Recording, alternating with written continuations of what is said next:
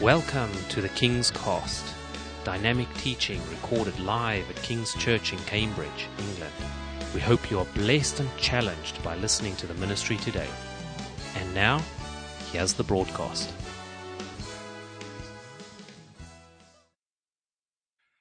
I want to talk to you about opening and closing doors. It can be a bit of an obsession in our lives. It's certainly a necessity that certain doors open for us, certain doors close for us. How many of you here are married today? Raise your hand. You're married? Yeah, you're married because she said yes. Or he said yes. Okay. There's no in-between in this church at the moment. That's because they said yes. A door opened for you. If you bought a house, anyone here ever bought a house? Yeah, you're all looking stressed with that. Yes. Or even rented a place, it's because somebody opened a door for you. If you got a job, it's because the door opened for you. And if you didn't get the job, or you didn't get the house, or she said no, the door was closed for you, right? And so doors are important in our lives.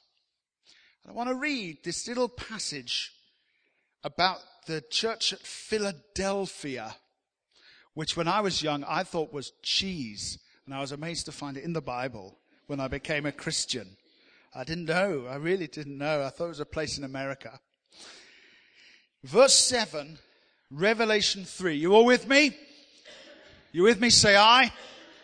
Okay. These are the words of him who is holy and true, who holds the key of David. What he opens, no one can shut. And what he shuts, no one can open. Can you say amen? He says, verse 8, I know your deeds. See, I have placed before you an open door that no one can shut. Now, what I want to do is not just finish there, but read a little bit more about what was going on. He says to them, I know that you have little strength, yet you have kept my word and have not denied my name. I will make those who are of the synagogue of Satan, who claim to be Jews, though they are not, but are liars, I will make them come and fall down at your feet and acknowledge that I have loved you. Since you have kept my command to endure patiently, I will also keep you from the hour of trial that is going to come upon the whole world to test those who live on the earth. I'm coming soon. Hold on to what you have. In the book of Revelation, there are a number of instances where there are doors. And just in the short time we have, I want to knock on a few of them, see where they go, see what they have to say. And let's see if this works today. First of all, there is a door of change. The door of change. The people at Philadelphia, we don't know much about what was going on in their lives.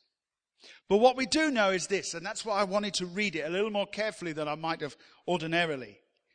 We know that they were of little strength in verse 8. And we know that they had to keep the word of God and had not denied the name of God. They had endured the hardship. At Philadelphia, life was very difficult. He says to them in the next verse or two, I'm going to make those who've caused trouble for you come and acknowledge that you are blessed by God. So they had little strength. They had known what it was to be challenged about enduring as Christians, and there was opposition from people. This is what the Lord says to you today, at least to some of you here today. He's about to open for you a door of change. And he's going to give you the opportunity to go through that door of change. And I'm speaking particularly to people now. I know it's very difficult like this because everyone fancies a change every now and then. And for some people, the very best thing you can do is actually to stay in that job that you don't like very much. Can you say amen? That can actually be the very best thing you could do. Sometimes people have a struggle in their workplace and they apply to another job and they, pray and plead the blood and cast out the demons of unemployment or whatever they do. And then they don't get the job and God has failed me. No, God has not failed you because God is a God who not only opens doors, but he closes them and all. And if God locks you into a place, please don't try to escape from it. Just because it's not so good or you're not so comfortable or you fancy something else. We all, from time to time, fancy something else. We all, from time to time, think that life might be a bit better on the other side of the fence or in another place or in another, scenario. I once had a lady come to me many, many years ago, maybe 15 years ago. She said, "The Lord is telling me to divorce my terrible husband." I said to her, "Which Lord?" Not the one in the Bible, the Lord in your head that wants you to be happy all the time, but not the Lord in the Bible. He doesn't do that. He doesn't talk like that. So sometimes God actually wants to lock us into a place and we fight to get out of it all the time. "Oh Lord, will you just get me out of this? Get me out of this job. Get me out of this," I don't want to say this, but get me out of this church, Lord. Get me out of this terrible church, this appalling pastor I've got at the moment. Get me out of this. Get me out of this situation. Get me out of this workplace. Get me out of this single life. And as you're crying, "Get me out of the single life," just on the other side of the wall, there's someone else crying, "Lord, get me out of this married life. Lord, I don't want to be young anymore. I want to get older." And someone older, "Lord, I just wish I was younger." Sometimes, hear the word of the Lord today. Listen, I told you the Holy Spirit was going to talk to you. Sometimes God will lock you into a place you don't like very much, but it's for your good. It's for your good. So I want you to understand that. That just because you get itchy feet doesn't mean you should go nowhere. Just because you had a bad year doesn't mean that if you make certain decisions next year is going to be a whole lot better. It's not. The problem we have, all of us, is that we take ourselves wherever we go. Can you say amen?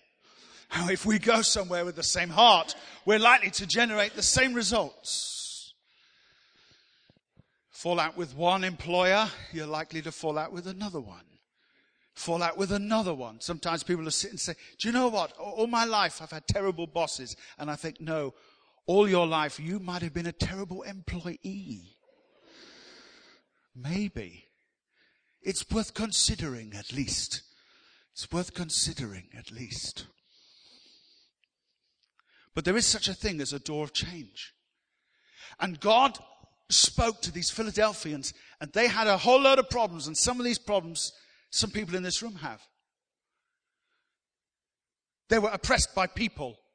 They were put down by people. And they had very little strength left. Sometimes we can become fatigued, can become deeply stressed, or even ill. You did know, didn't you, that even Pentecostals got ill? Did you know that? Turn to your neighbor and cough at them now just to confirm that. It's true. And some in this room, or listening to me on iTunes, may feel exactly the same kind of thing. I am stressed. I am weak. I am at the end of myself.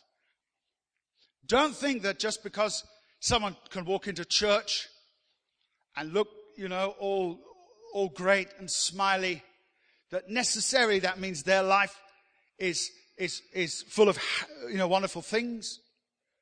Can you say amen to that? Sometimes we struggle. Sometimes it's hard. Sometimes we look back on a year and think, I don't want another year like this. I want a better year next year. Can I put that order in with God now? And that's what was happening over at Philadelphia. They were oppressed by people. They felt at the end of themselves. And clearly they wanted life to be different. What does the Lord say to them? The first thing he says is this: well done. You have not denied my name. You have kept my word. And I want to say to you, by the way, can I just tell you, I'm just firing on all prophecy here. None of this I planned to say when I walked in this room today. I want to say to you who are struggling, I want to say to you who are feeling oppressed, I want to say to you who are feeling like you're being criticized by people in authority over you, who feel you've got very little strength, there is a cost to going through the door of change. And here is the cost. You have to live right. There is no excuse for blowing your testimony at any time whatsoever. There's no excuse for it. You cannot say, well, I was having a rough time. That's why I hit her. Or that's why I lashed out that day at work. Or that's why I've been behaving in this terrible way. That's why I stole the money. It's because I was under pressure. No, it wasn't. It's because you blew your testimony, because you blew your character. And this is what God says to them. This is the cost of the door of change. He comes to them, he says this: I know you're having a bad time, and I want you to know something. I've got the keys to every door. What I shut can't be open, what I open can't be shut. And then he says this: see, I set before you an open door. And this is the word of the Lord to people here today. Some people, you desperately need to be locked into where you are. And God might come and lock you in. And as you hear him locking you in, you want to say, thank God for that. Because if it was up to me, I would have left here. I would have left this scenario I'm in. But thank God for a God who has keys and locks us in. Painful though it may be. Thank God for a God like that. Who at times supersedes our will, supersedes our ability to live our own lives, and makes sure that his will is done in our lives. Thank God for that. Thank God for all those men that you never married. Thank God for that. Boy, oh boy. Woo! Thank God for that job you didn't get. Thank God for that promotion that didn't come your way. Thank God for a God with the keys. Hallelujah. But for some, God came with another key. It was the key that got them out of the scenario they were in. But here was the condition. They were not to deny his name, and they were to continue living in a righteous way before the Lord, keeping his word. He says here, you have kept my word, verse 8, and have not denied my name. In a few moments, we're going to pray for you. You who want that door of change, or who want to stand before God and say, Lord, I don't know if I should do this or not. I'm asking you today, be the key holder of this chapter of my life. The second door that we see in the book of Revelation is a door of fellowship. Is a door of fellowship. Chapter 3 and verse 20, a very famous piece of the Bible. And yet another door in the same chapter, the same portion of Scripture. Here I am, Revelation 3 and 20. I stand at the door and knock. If anyone hears my voice and opens the door, I will come in and eat with him, and he with me. Wow. There's another door that knocks in our life. And many have seen the famous painting, The Light of the World, where Jesus is standing at the door, but there is no door handle. There's no door handle. It's, in fact, a bit like our hallway cupboard until the other day. There's no handle to get your finger in to get it open. But here in this picture, the door that is shut, there's no handle. Only the person inside can open the door. Well, this is a well-preached and well-thought-through concept, but it's true nevertheless. Jesus doesn't barge his way into anyone's life. You have to invite him in. And many times, and by the way, this is by no means a criticism of anyone. By no means is it a criticism of anyone. But I've heard people preach this as though this was a message to non-Christian people. You know, he's speaking to the non-Christian world. I want to come into your life. I'm knocking on your door. But this letter was not written to non-Christian people, was it? It was written to Christian people in their churches. It's not just the non-Christian world that Jesus wants to enter into. It's the Christian world he wants to enter into. Do you understand that? You know, don't you, that he's knocking on the door of your life all the time, wanting to be much more involved with you, wanting you to open the door to him. What does it involve? Well, it involves a lot. It involves a lot of your time. That's the cost. There's always a cost to go through one of these doors. In the first instance, the cost of change was that they had to be immovable in Christ. That if God was going to let them go through a door, they had to go through it with his blessing and representing him accurately and righteously on the other side of the door. Here, what's the cost of fellowship with Jesus? We all know exactly what it is. It is time. It is time. Giving Jesus the time of our lives. And we're all familiar with the routine of this life, dashing to here and rushing to there. But in a moment when we pray, some of you might want to stand to say, Lord, I feel so far away from you, and here's the reason. It's because I'm not opening the door to you into my life. I've said it before, and it's a great challenge to us all. If Jesus is going to be at the center of our lives, surely he has to be at the center of our days. You can't give your life to Jesus without giving him your time.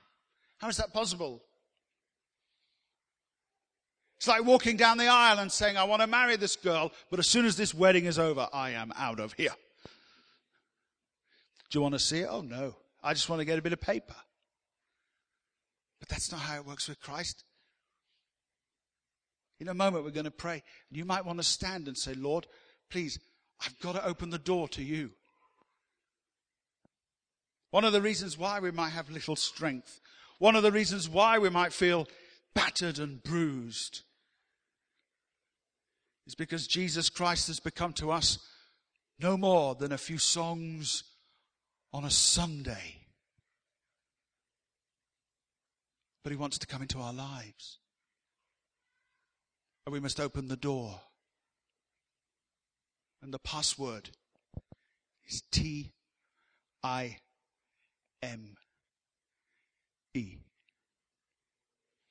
The third one, and there's another, but this will be my final one, is a door of revelation. Chapter 4, verse 1. Read it with me, please. Revelation 4 and verse 1. It says this, after this I looked, and there before me was a door, another door. This book is full of doors. This door was standing open in heaven. Can you see that? Verse 1. And the voice I had first heard speaking to me like a trumpet, we know that's the voice of Jesus, says to him, come up here, and I will show you what must take place after this. And at once I was in the Spirit, and there before me was a throne. The third door and the final one this morning, that you might want to open in your life, that you might want God to open to you, is what I've called a door of revelation. I'm not so happy so much with these religious words that maybe we don't fully understand. What is a revelation? A revelation is knowledge about God. And what happened here was God said to him, I'm going to open a door for you, John, the writer of this. I'm going to open a door for you, and I'm going to show you all sorts of things. And the book is, after all, called The Revelation of Jesus Christ. People think the book of Revelation is about the future. Well, the future is in it, but it's actually the revelation of Jesus. It's all about him.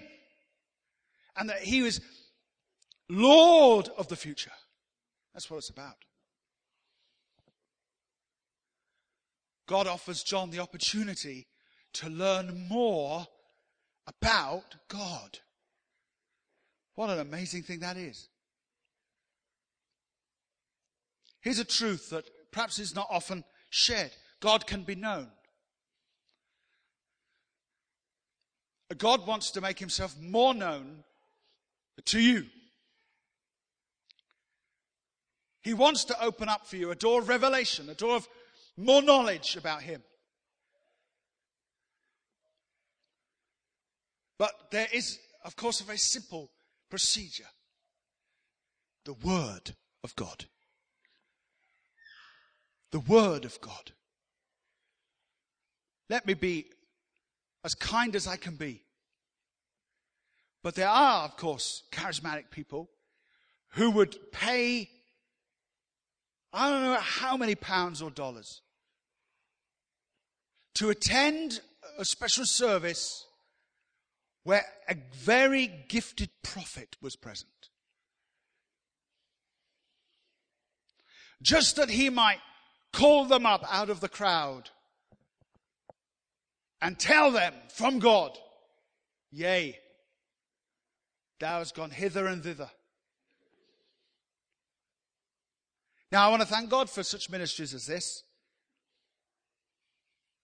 And I'm not objecting to having to pay to attend things. Not at all. But the point I'm making is this. There are those, if I could tell you that someone's going to come here and they will be a true man or woman of God who will speak directly into your life, I imagine that people would show up for that. People would pay for that. People would cancel things to make sure they were there. But here's the truth. We have the more sure word of prophecy right here. Here. $6.99, you know. Maybe not this one. And on the iTunes store, free. I know that, let me tell you.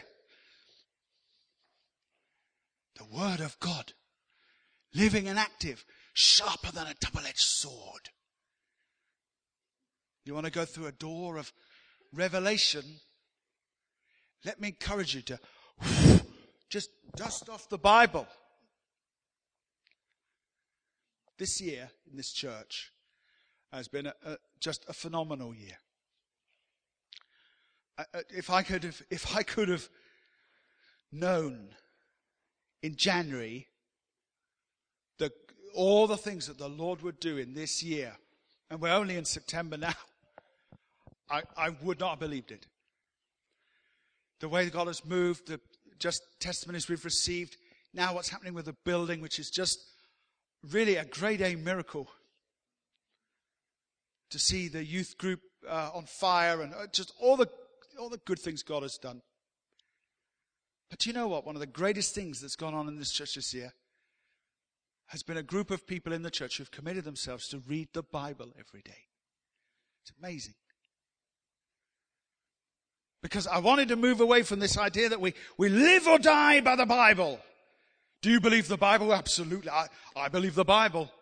Are you a Bible believing? Yes, I'm a Bible believing person. Have you read the Bible? Well, no. But I believe it.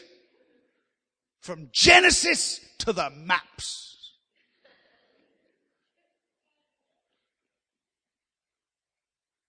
From Genesis to that funny picture of the old wall of Jerusalem on the back cover. We can't say we believe the Bible and not having read the Bible. It's not a service agreement where you tick the box that says, I've read all the terms and conditions, but you haven't really. God wants to open for us a door of revelation. What's the cost of that? The cost of that is to pick up the Bible and to read the Bible. We'll be doing about 4 chapters a day. Those who are on the course will love the Psalms day because it is a little bit shorter. At the moment, we are going through the book of Chronicles, and let me tell you, I can tell you from the book of Chronicles, they all had a lot of children. And we know who beget who and who married who. And I know more about the book of Chronicles than I know about my grandfather. There's a door of revelation. And it's about opening the Bible. That's the cost. And God wanted to show him things about himself. Do you know, I think I've learned more about God this year than I've learned for years and years. And it's not been because of some tape series. It's not because of some Christian TV show. It's not been because of some conference. It's just been me sitting at home reading this. And let me tell you, I think I need to change some of the ways I think about God having read this. Some of you on the reading program will know exactly what I mean, I think. So God wants to open a door for us. Thank you for listening, and we trust that the Word of God has inspired you today. For further information about King's Church, or to access our large archive of other recordings, go to www.kingscambridge.org. If you're listening on iTunes, we would love you to leave us some feedback. God bless and goodbye.